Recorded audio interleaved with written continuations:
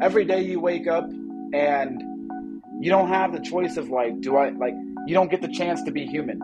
Like I had to become a machine for an entire year last year just to survive. So when I woke up every single day, it was like, I got to make X amount of money. Like I need to find a way to brand my work. I've already taken a stand that I'm not going to turn my back and like compromise my integrity when it comes to my work. I'm going to continue being an artist. I'm going to continue trying to sell my work and convince the world of like what I see, right? And like, I feel like every artist has to come to that point where they're like, it doesn't matter what everybody else sees or what society thinks. It's like, it's what I see as an artist. And like, that's what I told the New York Times when they asked me about how I felt about my work being illegal. I said, is everything illegal immoral? Because I don't think that it is. Welcome to the NFT Now podcast. Every Wednesday, we speak with trailblazing artists, collectors, and technologists about how NFTs are redefining the creative economy and how you can be a part.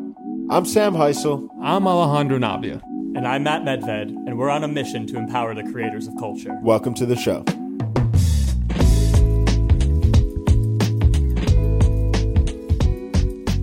Here we are, another week, another NFT Now podcast. Matt and I out here in South by. Ale fled, rightfully so, back home to Miami. Well played. Who we got lined up today, Alejandro? Sam, I have someone who is an incredible beacon in the pillar in the NFT photography community. I met him first back in December at a party that was going on. His name is Drifter Shoot. He's been doing some amazing, incredible work. His photography is now the second highest selling photography in the space. And I'm telling you right now, when you guys see his photographs, it's a visceral experience. Like it really is something to be seen. He has an incredible backstory, someone who's gone through the military, incarceration, criminal justice processes. Like this man has lived it all. Yeah. I mean, I think that like you look at the success of his Wherever My Vans Go project. I mean, 55 ETH floor, sales as high as 260K for his piece, Whatever It Takes at Sotheby's. He's really established himself as one of the premier photographers in the NFT space. And he's done so against all odds, honestly. And as he discusses in this episode, he faced an absolutely harrowing experience in dealing with the criminal justice system, a broken system in our country, and still persevered. And so his story is one that I hope will bring a lot of inspiration to those listening. 1000%. And I think really grateful for all he's doing and that he was able to really open up about his journey with us. And I think some of the lessons learned and ways he's really been able to persevere is a true inspiration. Before we do dive in, do want to encourage, if you haven't already, actually check us out on YouTube, youtube.com/NFT Now. We have a series called Behind the Drop, effectively a video docuseries where we're documenting a lot of the creative process and journey behind some of the artists and art that we're really excited about. So if you haven't already, want to make sure you go check that out. Feel free to subscribe, like, comment, all of the above. But without any further ado, very, very special episode today. Isaac Drift writes. Isaac Drift, how are we doing, man? Good. Just got back from Austin, Texas and South by Southwest. Just chilling. Made it back home to Cincinnati and excited to be on here with you guys today. We're excited to have you, man. It was great seeing you out here at Austin for South by. Look, man, like you've got an incredible backstory. So, for our listeners who may not be so familiar, like tell them a bit about what you were doing before you went into NFTs, from your service to prison to your battle to entering the space. My name's Isaac Wright. Most of the art world just knows me as Drift. I'm a photographer specializing in urban exploration, which is basically documenting of the world from unforeseen perspectives, whether it's abandoned places or tunnels, metro systems, rooftops, bridges, typically off-limits places. That's all of my photography. Well, not all of it, but that's what I typically specialize in. I joined the Army in 2014, right out of high school. Spent 6 years in the Army on active duty. I spent the first 4 years as a paratrooper in special operations. And then my last 2 years, I went to a light infantry unit in the Army's 10th Mountain Division. Yeah, I mean, I think coming straight out of high school to the Army was very much for me just a move of like, I had a very chaotic home life and came from a low-income family. So a lot of it for me was finding my own stability and like being able to continue being independent because I'd been working and trying to save money to do that as an adult when I was a teenager. But the military made it easy.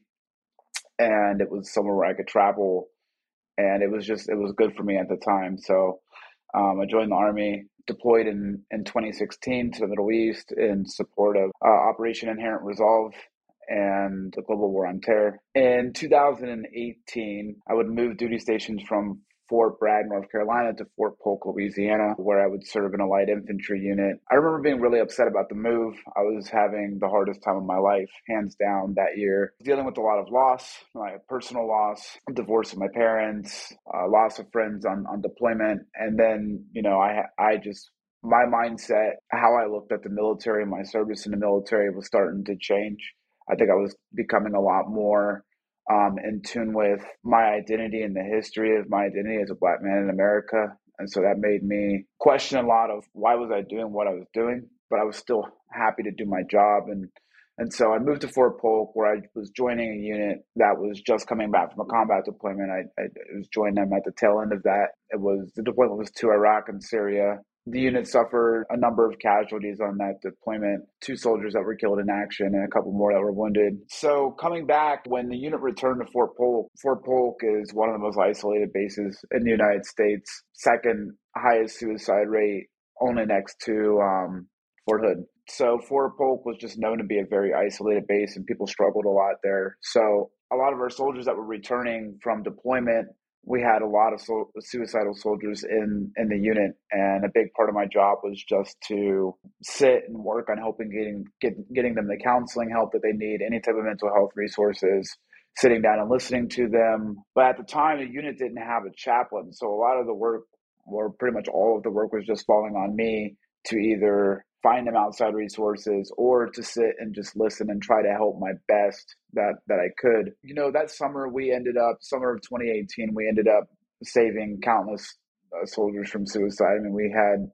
the whole brigade was struggling heavily, but we were able to save so many of them. But we ended up losing 3 soldiers, 2 of which I was very well connected to, and I was seeing, and I was helping to mentor and to try to find resources. I was checking in on them on the weekends. I mean, really just I don't think I ever had a more serious time in my job than that time in my career, because it was demanding that I go above and beyond. Even on the weekends, I was, checking in on what we considered high risk soldiers. That took a very heavy toll on me. I started going to a therapist that fall, September. So yeah, in between summer and fall.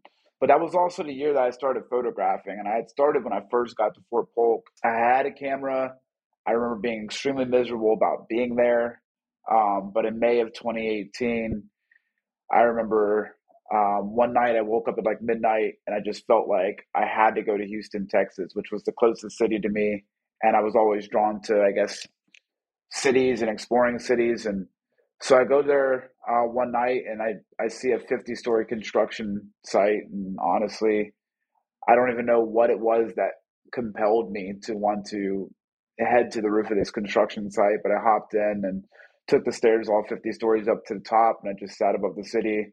And it was not really like a huge rush for me, like adrenaline. It was very cathartic. It was very calming. So I just fell in love with it. I took a few really terrible photos because I sucked at the time. Yeah, I just sat there above the city for 2 or 3 hours, and it just was incredibly peaceful. So fast forward to August of 2018, right in the middle of when we had just lost our first soldier to suicide, I went to New York to try to explore New York. Well, really the primary objective was just to go and see a friend, but I ended up exploring New York and climbing to the top of 220 Central Park South, which is a luxury condo building there now. It's almost 1,000 feet above New York City. And I just remember watching the sunrise over New York from a top floor penthouse balcony, under construction, and just thinking to myself, and I just that was the moment that I felt it, really felt it. I was like, whatever this is,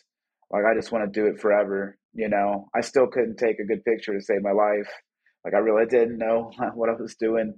I have a few photos from that day that are really awful, but I just felt it. And I was, from that point on, I was just constantly shooting on the weekends. If I could head out to different cities, I would head out to different cities. I just, countless hours, everywhere I went was just taking photos. Fast forward to fall of 2019. So I had previously injured my right leg in the Army. I was having a lot of complications with it. They basically told me I couldn't continue service because I have internal damage in my right leg. And so they were like, you're going to need to be medically processed out the Army, which I would be in April of 2020, the beginning of the pandemic. It was like the last day of March, first day of April, somewhere right there. But I wasn't sad about that because I knew I wanted to be an artist. And my ideology and how I thought for myself and how I was a very independent thinker now and very much more rooted in my identity as a Black man. My beliefs no longer aligned with serving in the armed forces anyways, nor did my mindset and mentality as an artist to have independent thought in a structure and an organization where you really aren't allowed to have that. So I retired at the beginning of the pandemic. First thing I did was I just told myself, like, I want to take as many photos as humanly possible. I want to go to as many cities. I want to, pick out different places to climb and to shoot. And so I just started traveling in my car, drove up the West Coast and to a number of different cities and out to LA. And then like would drive pretty much cross country and just crisscross all over the United States for the next 8 months, trying to shoot anywhere, climb, explore as many cities as I possibly could, and was having a blast doing it. Like had no money, was trying to learn how to like sell prints and was like doing pretty decent with that. I was trying to grow my social platform. December of 2020 or November of 2020, I would go on a climb that would change my life. I was back here in Cincinnati, in my home city. Had wanted to shoot from the top of our tallest building for a while. And so one night I was going to shoot in the building, or I was going to shoot from the top of the building. What I didn't know was that a security camera on one of the floors had recognized me. Police were called. While I was up shooting on the top of the structure, they were in the building. It's got a huge crown structure on top that you have to freehand climb to the top, and it's really wild to climb. But they were in the building searching for me, and I didn't know that. So I got down, I came back inside, and I left the building like I normally would. Came out the same way I came in, never was saw leaving. And then 2 or 3 weeks later, I was driving to Las Vegas, Nevada to keep shooting. What I didn't know was in the meantime, I had been identified. My military background and special operations was pulled up and analyzed. The FBI and Homeland Security were reached out to, all by the head detective in the Central Business District in Cincinnati, Jeff Ruberg. There was a nationwide warrant put out for my arrest. I was driving up the West Coast. Like I had driven down to Florida. I had driven through Alabama, Louisiana, Texas, climbing the whole time as I go, shooting, like having the time of my life. And then linked up with a friend to go to Las Vegas and never made it to Vegas. Instead, we were driving on December 17th and I was laying in the passenger seat because I was sick. I had a really bad fever that day. And I just remember like traffic was stopped on I-40 West for like 5 miles. Well, I would come to find out it was like 5 to 10 miles later on. By the time I just knew traffic was stopped, helicopter was up in the sky. Police cars were driving backwards doan the highway. I mean, it was armed with AR-15s. But I couldn't pay it that much mind because I had horrible fever and I was sick. And I remember thinking like, this is really weird. But then 10 to 20 officers would surround the car, order me out at gunpoint, unarmed, tell me if I moved, they're going to shoot me, put me face down on the highway, arrest me, not tell me what I was being charged with. The jail refused me because I was sick. They put me in the hospital and chained me to a hospital bed and had me watched around the clock for the first 5 days until I got good enough to go into the jail. Then they still didn't tell me what I was being charged with. They told me I was wanted for armed robbery, which was like, I can't get into like all the depth of like how this snowballed, but like it was like so sensationalized from the beginning, and it was like pretty much like a game of telephone. Like, oh, like here's this guy, no criminal record, like honorable military service, but like we don't know what he's doing, and he specially trained, and he's evaded police in 10 states or something crazy, and it just kept getting crazier and crazier. And so I couldn't think too much about it at that time because I just had to focus on getting home. But I wouldn't get back to Ohio for 2 months because what they were doing in the meantime, while they were losing my extradition paperwork, was trying to build a case against me. Well, he's the only detective on my case, but he had every resource possible. What he did was he immediately went to the media and like went to the news and, put up really inflammatory, like chose a really inflammatory photo of me to represent who I was to the media so that they could start justifying what they would do to me in the next. You're saying they had the photo that they would use to justify. Yeah, like how they would treat me for forever. But it was a photo of when I was in the military and I was in civilian clothes, but I was holding a Glock 9 handgun. It's like the only photo of me like that in the world. And I wasn't like portrayed in my dress blues or anything like that. Like that was the photo that was used to like be like, here's this mystery person we hunted down and like, who knows what he's doing. And so then they were taking my footage and going state to state, city by city with this narrative that I could be some sort of super threat. And then they would try to convince them to charge me and like charge me at the highest level. Like, even if it was just trespassing for taking photos, it's like, no, charge them with burglary, charge them with criminal conspiracy, charge them with, inducing panic. I mean, like any stretch that they could, like any way that they could stretch it, they were stretching it because then they can use that to justify a high bond. They can use that to sensationalize things in the media. There's just so many things that they can do just by having early control. And if you don't have money or resources to get out, then you're basically screwed, which is the situation that I was in. After 2 months, I was taken back to Cincinnati, Ohio. Things would only get way more complex from there. The day before I was supposed to get arraigned and get a bond, finally, the detective and I, we've only had one conversation in our entire life, and this has been it. He calls me down. He says, I'd like to talk to you on the record. I say, no, my lawyer's not present. That should have been it. Like, I should have been taken back to my cell and like got arraigned the next day, whatever. But he stops and was like, I just want to let you know that you're never getting out. He said, I know you think that you're getting arraigned tomorrow, but he was like, a warrant signed in Michigan. And even if you do pay the bond here tomorrow, then you're going to have a holder in Michigan. And he was like, by the time, if you can get around to go into Michigan, then I'm going to have another state, another state, another state. And basically it was like, I'm going to have a web of charges against you across the United States, and you're never going to be able to get out of here. So good luck. And so I just went back to my cell. Like I just asked him, like, hey, can I go back to my cell? And then I knew from that day forward that I was, for whatever reason, I was like very much up against someone who had very little regard for my life and a really special type of rage.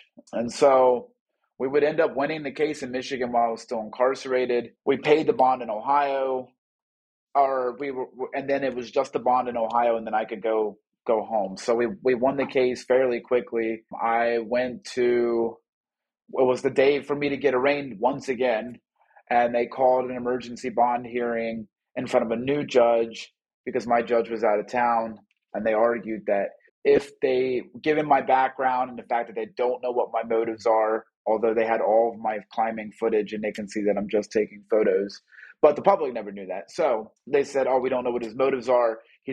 We know he's been specially trained. Like he could be dangerous. He could escape the United States, even if we put him on like the highest level of ankle monitor that we have. Like legitimately proceeded to outrightly use the training and service that I've, the way I've been trained by the United States and my service, just blatantly like use it against me in open court by just attributing the fact that they don't know what motive is. So basically, people have been left to interpret, what are the biggest factors here? Is there race factors? The fact that I'm, racially ambiguous and like, like which, I mean, like it was a smart play. Like they were playing on post 9/11 fear, of Americans, and like it worked. So they put me on a $400,000 bond, and like obviously like my family having no money, like we couldn't pay it. So I would then spend 2 more months in there fighting through to get this bond down. And that time he had gotten me charged for shooting an abandoned house in Louisiana. And then eventually we got the bond down. We paid it like once it was a semi-reasonable amount. I think we got it down to like $20,000. We paid it. And then the judge agreed to let me out to drive down to Louisiana to turn myself in there. So now it's been 4 months. I finally get out. I sit down 2 days later with the New York Times, who like had been tracking the story and like couldn't believe it, wanted to talk to me while I was incarcerated, but would have preferred me to get out. And I finally got out. And so I talked to them. I told them my story. And then I drove down to Louisiana, turned myself in there, bonded out, was coming back home to Cincinnati, and the detective on my case, what I didn't know is I'd photographed the bridge in Kentucky. He had some sort of footage of it, or even just a picture. He used that to get a misdemeanor warrant, and then like contacted Kentucky State Police and told them like, once this, because they had me on an ankle monitor, it's like once this guy crosses through Tennessee and into Kentucky, knowing that I was coming back from Louisiana, he was like, we need him arrested. He wasn't supposed to get out of incarceration, basically saying like he wasn't supposed to get out. And what he meant by that was like, he was trying to trap me in, and we had finally gotten me out. And so he used that to have me intercepted without a warrant. He didn't have a warrant signed yet. He just did it off of speculation that he could get a warrant signed, intercepted me at gunpoint in the middle of the highway, illegally seized my car, illegally seized my phone, left me stranded there for 4 days. My dad had to come get me. And at this point too, like I had a little bit of money because I was spending all my money on the case and on my phone and commissary when I was in. And we had like a few thousand in donations, but I was down to like my last $9,000, I think. So I get home. Now I don't have a car. I have to go get another phone. So I was just like, you know what? I'm just going to fight to try to get my car back, but like, I don't have money for another car. So fast forward to May, I'm still on an ankle monitor. They've had police staking outside my dad's apartment, hoping that I mess up and like violate the ankle monitor terms and go somewhere else. I had gotten back on Twitter. My friend had originally told me about NFTs when I was locked up, but I had no idea. Like, how can you make sense of an NFT like when you went into incarceration and there was no such thing, and then you come out and it's like, what the fuck is this? Sorry, yeah, seriously, like. But it clicked automatically, like in my brain when I thought about it. All I understood at the time was, okay, digital ownership. That makes a lot of sense given that we're in an accelerated digital world during the pandemic. And then I looked at my art and it was like, okay, I have incredible art that challenges legal lines and like blurs legal lines, but like people know my intentions, and like the art's good and people understand my intentions. And it was like, if I can cut out the middleman in this, if what I'm hearing is that I can cut out the middleman to having people support my art, if I can cut out the middleman and then use that to be like self-sufficient and pay for my case and stuff like that, it just made too much sense. So I minted my first piece at the end of April. I think it was April 29th. And then in May, I had sold like a couple of one-of-ones on Foundation, maybe like 2 or 3, and then had like my biggest sale of like 8.88 ETH or something at that time. And it was like so mind-blowing to me.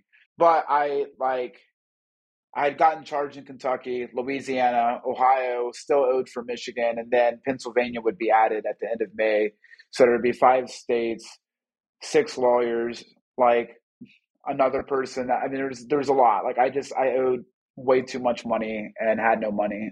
At the end of May, I would be rearrested one more time. And this was like by far the worst. I was minting my second piece on Foundation, and or second or third piece on Foundation. They just came to the door armed, told me that they were coming in regardless, 10 to 15 officers deep. I was sleeping on the floor of my dad's apartment at that time because he lives in a very small apartment, but it was like the only thing we had. So I was arrested in like a very violent fashion again, once again unarmed, proving that I'm not a threat to the United States. And they would try to get me locked up on another very high bond and then held over in Ohio and wait for extradition to Philadelphia, where I was charged for criminal damages that someone had done to a building, but it wasn't me. And the case would be completely dismissed a couple months later.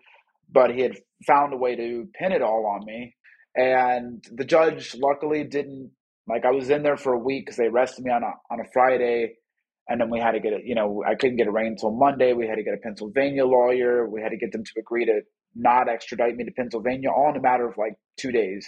It was so much work and it was so much stress because we thought that they were going to be able to trap me in there again. And yeah, it was just too much. So that was rock bottom for me. Like when everyone asks like what was rock bottom, that was rock bottom. Like there's a lot of like elements that I feel like I can't really that was just a very bad time. Yeah, man, I appreciate it. You've gone through a hell of a journey, man, in the last 6 years. Everything from serving to helping others in the military with their own mental health, being a beacon, being a pillar, and then being thrown into this like weird times thing, like, like zone that you haven't even felt like out of control. And I know you and I have had conversations offline around your experience on this, but like, how have these experiences affected your or impacted your mental health, like personally on that front? I was diagnosed with PTSD while I was in the Army, when I was retiring from the Army. That was used against me in this case heavily, even though I've never had a, violent incident or anything like that. But the legitimate PTSD from this whole experience far outweighs anything in the military to me. Like it was so What do you mean by that? being under the thumb of like the government. Number one, okay, there's like so much to break down here. Number one, surviving 3 armed encounters with police being black and unarmed post George Floyd, like within 6 months of, within a whole year's time of George Floyd dying to when my final arrest was 3 encounters with my background, with my military background, with the preconceived biases they're already coming in with. Quite literally, one wrong move, and I would not be sitting here talking to you guys on the phone. If I broke once, regardless of how I felt, regardless of what I knew was happening to me and how wrong it was, if I broke once, I'd be dead. And I know that. I knew that the whole time. I knew that in Arizona, I knew it in Kentucky, and I knew it in my dad's apartment. Like they were arresting me that way for a reason, to try to elicit a reaction from me, because up until that point, I had given them nothing. I'd sat in courtrooms and watched them use my military service against me, use my PTSD diagnosis against me. That's traumatic enough, knowing that you've given this country so much of your life, and now they're turning around and they're blatantly using it. People that have never served are using it against you right in front of your face just to justify how they're treating you when they know it's wrong, but they won't go back and backtrack and say, "Oh, we're wrong." There's so many elements to this. There's invasion of privacy. There's just life being incarcerated. Like life being incarcerated is incredibly invasive. The first thing they do is take all of your belongings, give you a number. You don't become a human being anymore. You eat, sleep, whatever.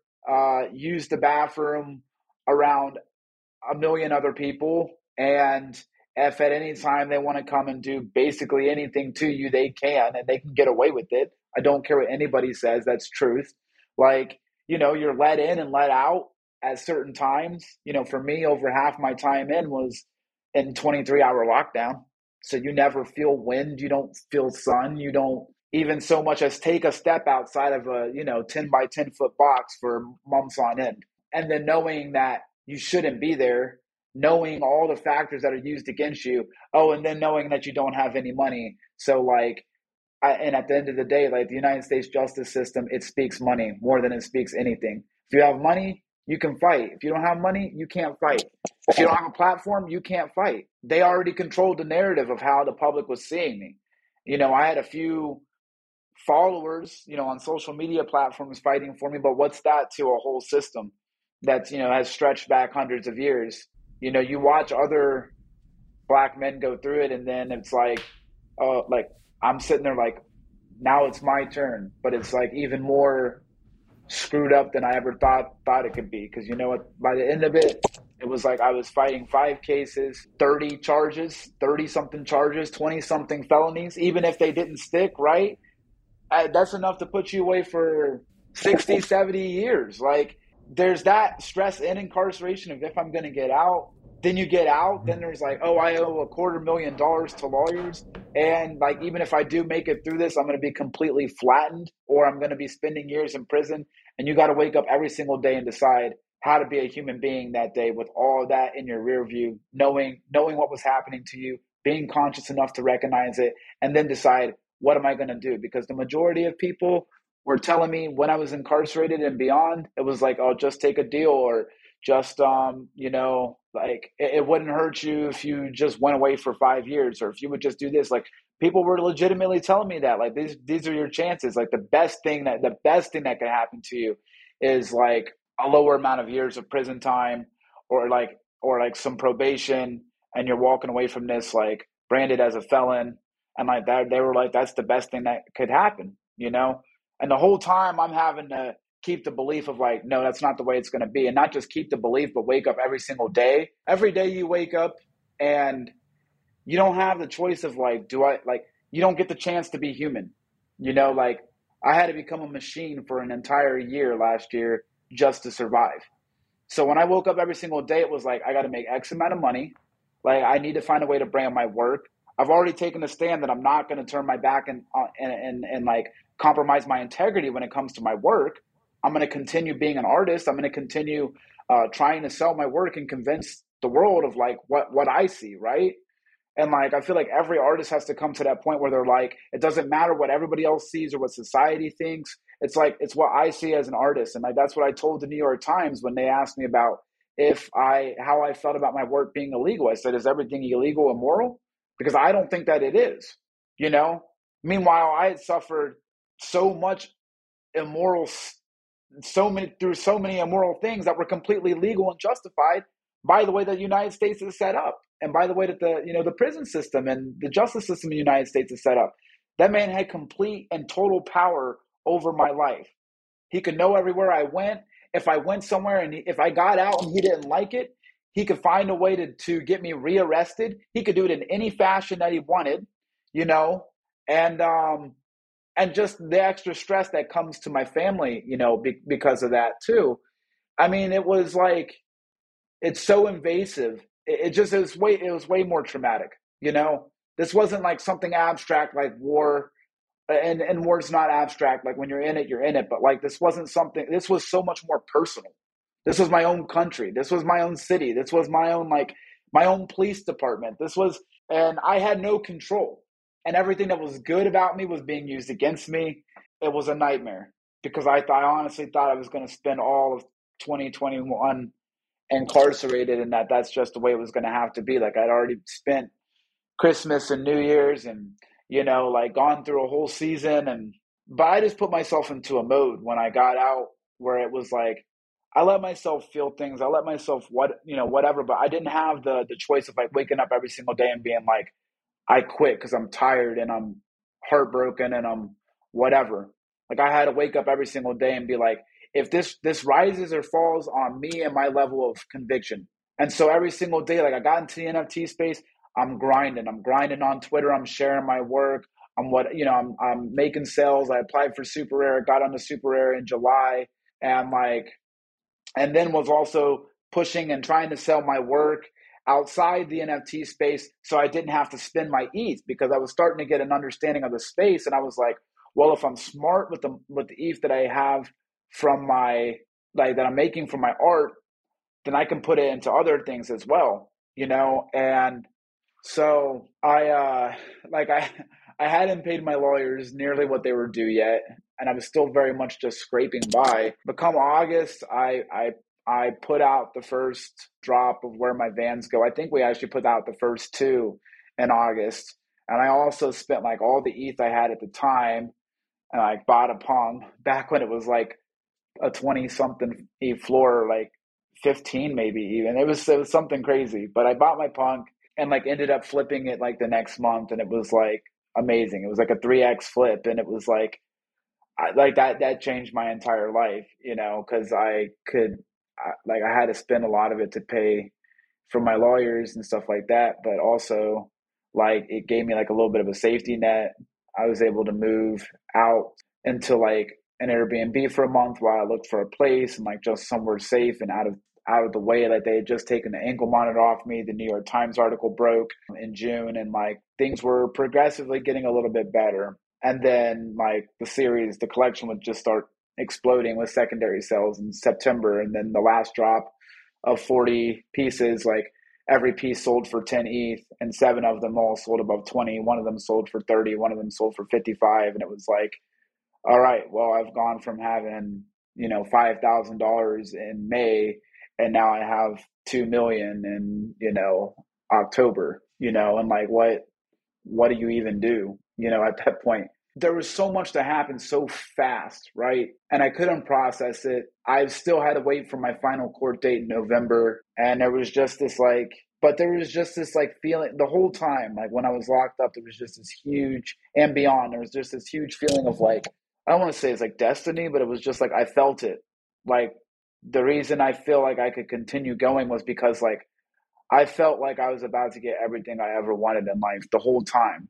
You know, I was just thinking to myself, like, if I've approached life with good intentions and, a good heart, and I genuinely go out to create my work, like my body of work in a spirit of love, I've not hurt anybody. I've not stolen from anybody. Like, I was like, the universe is going to take care of me. And so I believed that the whole time. And when we get to November, settle on like a really good deal, I would walk away with no convictions. And I see my judge once a month. Well, now not even once a month, once a quarter, until November of this year. And then I'm done, So I don't know. It took a lot to get to that point. And we had just kind of beat them down to where they didn't want to fight anymore. But moreover, like people saw what was happening, and they weren't held accountable, but they were being watched. Yeah, man. Thank you so much for sharing that story. I think it definitely, shares a very like stark reality of a lot of the problems that are very prevalent to this day within a lot of the justice system. I'm curious, like from a therapy and recovery perspective yourself, not even necessarily therapy, but just creative expression and how that itself has effectively provided some sense of solace. I recall you sharing the first time you took that photo, even though the photo itself wasn't great, but you were very like, wow, like it kind of rejuvenated and brought a sense of life and passion and excitement. How have these experiences influenced your art, and how has just art and creative expression brought a deeper sense of fulfillment back into your life on the other side of this crazy adventure? The number one question I always get asked, and I will give a hypothetical answer, is what did I do about my work when I got out? Like, because if I was caught doing anything, it was pretty much like the noose was waiting for me. But like art was always my therapy, like even when I was locked up, I didn't have my camera, but I was writing. Like I wrote every single day, and like, for a book that I'm putting together, when I didn't have paper, like I wrote on my cell walls. Like I always kept being an artist, like I read, I talked a lot with, about a lot of different things, and just, like it just changed, the medium changed, but like the spirit never did, you know what I mean? And I was sitting there daydreaming about all the places I would climb, the places I would go, the things I would do when I got the chance. And, yeah, hypothetically, I could have kept going with my work like nothing ever changed when I got out, because I set out to be an artist. I didn't set out to be anything else. Didn't matter if my life was on the line. Didn't matter if I was making $1 or not. It mattered that this is so interwoven into my DNA that I cannot live without it. Like it's my purpose. And like your purpose is like, if I feel like if you're walking in your purpose, like light's going to protect you. I went on some of the hardest climbs, did some of the most difficult things, but I was less scared after I got out and had gone through all that, because why? Like I was in the storm. Like I'd seen all the stuff that I could go through, and like it made me want to do my work a million times more. Like it showed me like my work has a place in the world a million times more. My conviction levels grew a million times more. One, because it was like, no, the world does need to see this, and I got feedback. And so long when you're an artist, like you're fighting in the dark, like wondering like, am I the only person that thinks this is like very unique, very different, whatever? And then you start to get feedback from the world, and it's like a mirror telling you that like you've been doing the right thing the whole time. If I stopped and quit when I first got out and felt sorry for myself, like we wouldn't be on the podcast today, or like I wouldn't have people buying my work. But like my conviction level has always been like, no, my work has a concrete place in the world. I don't care if a judge tells me no, a cop tells me no, like one of the guards tell me no or whatever. Like the same cops that, were coming for my neck were the same ones that were walking me down the court, telling me how much they love looking at my photos, pulling me out of my cell and pulling me up on Instagram. That let me know I knew I was doing exactly what I was meant to do. That let me know that, like, they knew, but they were so interwoven and part of the system themselves that, like, there's nothing that they could do to change it, but they knew it was wrong. And I knew I was right, and so I've always kept that conviction level, but it's like nothing scares me now. You know what I mean? Like genuinely, nothing frightens me. Like when people see my work and stuff like that, it's like people think about death. Like sitting in a cell and being completely invisible is a million times worse than your heart stopping. A million times worse. You're sitting there breathing. You can't even see the sun. You can't feel wind. You don't know if you're going crazy or if you're not. You don't know if, like, this thing that you're chasing in the dark, if other people are going to see it and understand it and get it or not. Like, you have no resources and you have no end in sight to when you're ever getting out. Like, that's hell on earth. That's way worse than death. So when I got out, the idea of, like, do I keep pursuing my art? It wasn't like I want to. It was like, one, I need to, because I have to pay for these lawyers, and if I get through this and I have nothing to show for it, I could not imagine a worse, like, depression. Like, I really couldn't. So I buckled down tenfold on my art when I got out, because I wasn't going to let anybody define me. That's the biggest factor in all of this. Was like, you tried to define me from the beginning. I didn't let you define me when I was locked up. I didn't let you define me every time you rearrested me and, like, were legitimately, like, psychologically torturing me. Like, I never let you define me then. I never let you break my spirit or my character then. So why would I do that now? I'm an artist. I'm here to do art. Doesn't matter if you like the art or not. I don't change the world by heeding whether you like the art or not. I change the world by being me. So it was personal. Like, it was so personal, Yeah. Well, look, and it's a great therapy now too. I should say, like my art continues to be my biggest therapy through all of this. That's incredibly powerful. Thank you for sharing it. And we've seen the results of that. It's been incredible to watch your ascendancy in the NFT space, and particularly, like, your Wherever My Vans Go project, which really kind of put you on the map. Now boasts a 55 ETH floor. You sold Whatever It Takes, which was number 119 of the project, at Sotheby's for $260,000 US. What is it like to see that happen? And why do you think that this project has been so successful? Why do you think it's resonated so widely? As far as, like, resignation, like, and like why it actually resonates with people, I think it's twofold. Like, yeah, you can't build. People are going to be attracted to the art first. So I think people do respond to my work. Like, it's been amazing to watch people respond to my work and understand that, like, humans can go there, they can do that. Like, there really is a world within our world that we never see. And, like, as an artist, I'm here to bring people to the light of, like, people don't know what they want until you give it to them. As an artist, you're here to unveil, like reveal worlds, and I was here to impart mine to everybody else. Like, that's the way that I see it. But I think it also resonates because, like, I'm my work and my work is me. Like, the same spirit that I have now and, like, through the whole process is, like, what's embodied in my work. Like, I've chosen my own freedom. I've blazed my own path. I've done it before I was incarcerated. I did it after I was incarcerated. Like, the whole time it was just like, I'm choosing my own freedom. I'm choosing my own identity. I'm choosing to see.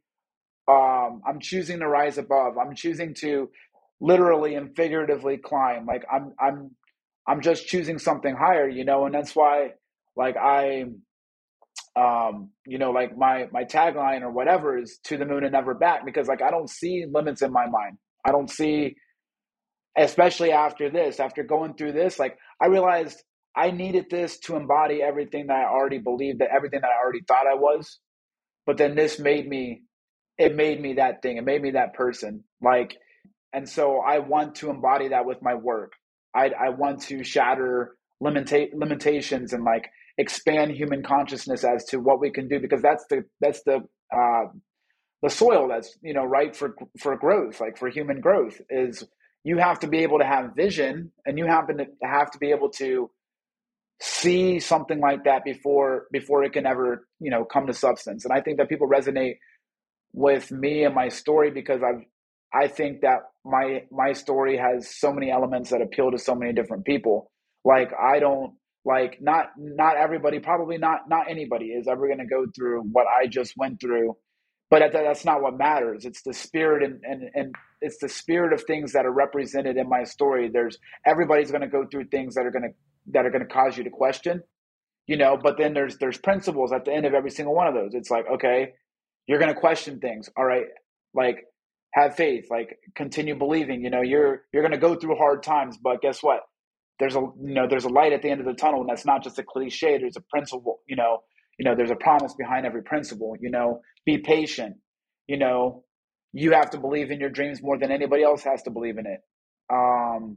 So there's all these little principles in my story, and I feel like people latch onto it because everyone goes through struggles. Everyone goes through like human suffering is like the basis for connection, everyone suffers to different degrees, and a broken leg doesn't make a sprained ankle hurt less. Like just because I went through something or other people go through something, it doesn't matter. It doesn't trivialize like your trauma, your struggle, whatever. But it's showing that like something beautiful can come from that. We have to persist. Like we owe it to ourselves. We owe it to our beliefs. We owe it to our convictions. And I think people resonate with that. So I'm really just when people see my work and when they hear me talk, like I just want to give them real life. You know what I mean? Like that's what everyone needs is just vulnerability and connection. So I try to just tell people, I dumb it down to the lowest level of like, this is how I was feeling. And it doesn't matter if it looks like I'm on top of the world now. Like I still struggle with a lot of the same things. I just try to keep it human with people. And it's the same with my collection and like what it means to me. Sotheby's was incredible for a lot of different reasons. The day I left to fly out to London, my lawyer sends me transcripts and he was like, this was court like a year ago today. And it was when they put me on a $400,000 bond, which would keep me locked up in Ohio. And there I was a year later, being the youngest African-American photographer to ever show in Sotheby's, selling at the top of the lot, and it was validation, like sometimes perfect timing feels like you're too late, but it's really not what it is. It's really just like everything comes right on time, and so for me, that's exactly how it felt. It felt like, okay, I'm right here, like I'm right on time. And it felt like, oh, this is just the beginning, because there's just so many bigger things coming. So for me, it was validating and it was exciting, but it's one of those tangible things that was like, okay, a year ago, I would have been getting my hair cut before court, the night before court. And I'd be talking to my friend Tez, who gets out in June. And Tez would be like, look, like all of this is going to have a purpose. You got to keep going. Like I know it seems unfair now, but he's like, wait till you get out of here. He would tell me like, your work's going to change the world. It's going to take over the world. Right. And like, we said that and like, we meant it. We believed it, but there I was like tangibly like tasting the fruits of like that belief a whole year later, and it's like, I hadn't even been out, a whole year. Like I still haven't been out a whole year until next month. Wow, man, what a story, man. And I think like it's a story of perseverance. And I really love how you have your principles, right? And like your convictions and your faith, and you know how to navigate your world even through turbulent times, and it's always been said that a man who walks through hell is promised heaven. Right. So I think you deserve everything that's coming your way, man. It's well earned, well deserved. Before we go, man, one last question, because I know your story is incredibly inspiring. I think a lot of people see you now not only as a beacon in this space, but also a pillar, right? I think you are now the second highest selling photographer in terms of price point, just behind Justin Aversano, who is also an incredible pioneer. What advice would you give to photographers who are entering the NFT space? Well, a couple different things. I think like coming into this year, a lot of what I've seen is I feel like I've watched while my collection's boomed and I've watched a few other photographers be successful. I feel like I've watched photography not fall off a little bit, but I think what we're starting to see is like there's market saturation, right? Natural. Everything, every element of the space has that. The PFP realm, whatever. Like everyone's is competing, and like this is like for artists entering the space. My biggest thing is like your journey is your journey. Like Mm. I don't spend time looking at any other artists. Like I support and love tons of other artists, and I'm happy for their success. But I don't take time to like sit and like watch like, oh, this is happening to them, so like why should it happen? Like everything happens on its own time. If I had gotten this successful before I was incarcerated, I probably couldn't handle it because I had to learn and go through the whole process of learning to be this type of person and have this type of discipline and be this devoted before I could ever um, be the type of person to have what I have today, right? And I feel like a lot of artists sometimes they want to skip the process, or they come into the space and they see they're like one of the curses and blessings and curses of the space is how visible everything is. Money here, money there, sales here, and it's there, it's visible, it's for everyone to see, and I think that hurts a lot of artists that haven't taken the time to really get to know themselves, because once you do that and you're very secure in yourself, that's when the magic starts happening. It's like it doesn't matter what they've got going on over there. It's like my journey is my journey. It is my lane, and like that's the lane that artists should stay in, because you are, as an artist, you're responsible for bringing something to the world that like the world doesn't even know it needs yet. What you got going on in your brain that you think is genius, is fire. It gets you up early in the morning. It keeps you up late at night. That's the thing you're supposed to be putting out to the world. And like the more time you spend with that, the more you hone in on that, the better you're going to get. The more your technical skills are going to pick up, whether it's with a camera or a brush or a microphone or whatever.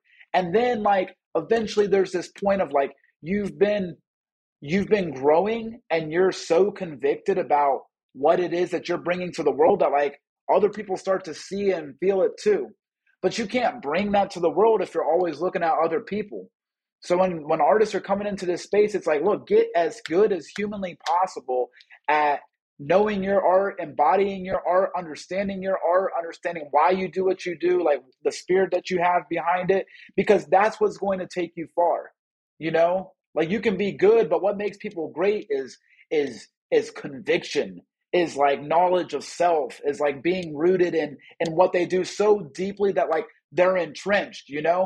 Last year, like I had to get entrenched in my work. 2020, I liked my work. 2021, it was like my whole life's on the line. What do I choose? I choose my work, right? Like, but that spirit, like artists should have that conviction in their work. And when they do, like that's when they change the world, because other people can feel that. Other people can feel that. And so if you're coming into the space, like be patient. Like everything is a building block, like nothing good happens overnight. And like the older I get and the more I go through, the more I realize that. And that's for a couple different reasons. Like life is going to make you someone that can handle those blessings before it gives them to you.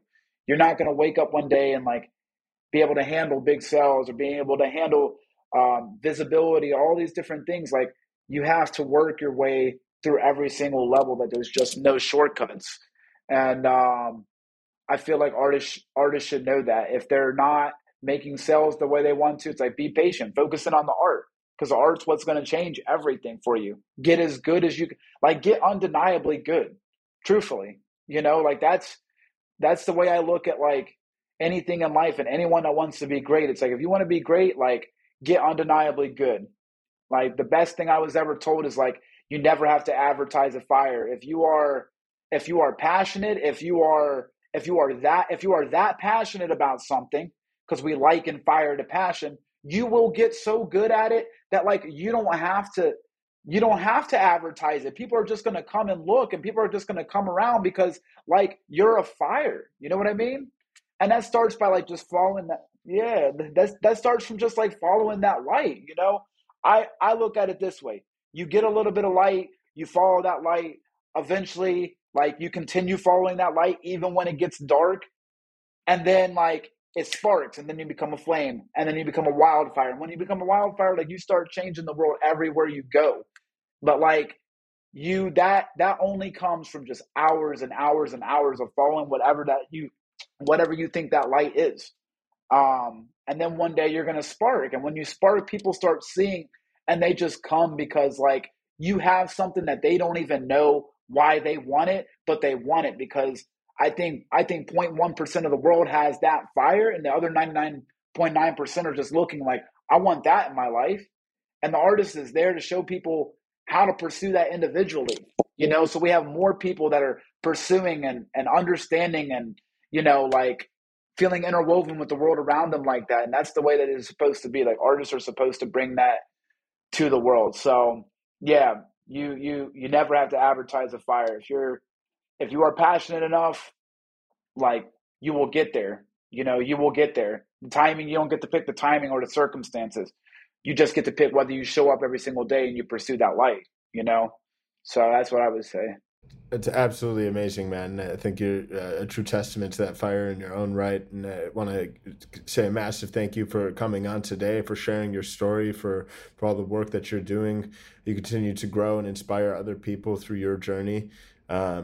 Keep up the great work, man. Thank you so much. Yeah, thanks so much, guys. And sorry I was late again. Wow. That was I'm very grateful he was able to open up the way he did. And I think he truly is a testament and inspiration for not only all artists, but just anybody that has to overcome adversity in their life and reach new heights. What stood out to you guys?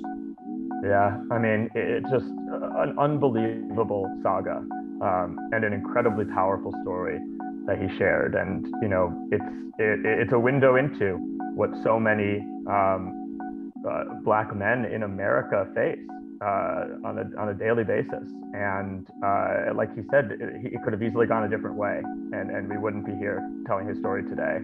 And I think that it was incredible to hear how the NFT space and his artistry helped pull him out of what was a nightmare scenario. And that's the kind of empowerment that we're all about in this space. And so I hope that this story, his story, and the suffering that he went through to reach redemption on the other side, inspires others who are dealing with hardship similarly. Wow, absolutely. On top of that, one of the things that I really love that really stood out was the integrity and the character as to how he managed and how he persevered through this whole thing, right? There is not a single ounce of anger. There's not a single ounce of resentment towards anyone or anything. I think that just the way that he speaks of the event as like, this happened for me, not to me, like making the best of it and not like leaving it in the past, and just like his conviction in himself, right? Just like being there, knowing that his art, being incarcerated and being told by the police or by the guards themselves, like, yo, seeing your art, can you imagine that level of like restraint that you have to have, not to just curse them out or like do something, right, of like, and just channeling that anger towards something else has been really beautiful. And just as somebody who practices faith as well, like hearing him see that faith in himself and in his work, and that conviction of knowing that there's something greater beyond what he was going through, that's just really powerful, man. And I'm just so glad to have him on our show and being able to share his story with our community. 1000%. Well, thank you all for your support, for tuning in. Definitely be sure to check out some of Isaac's work. And we'll be back next week. So until then, we out.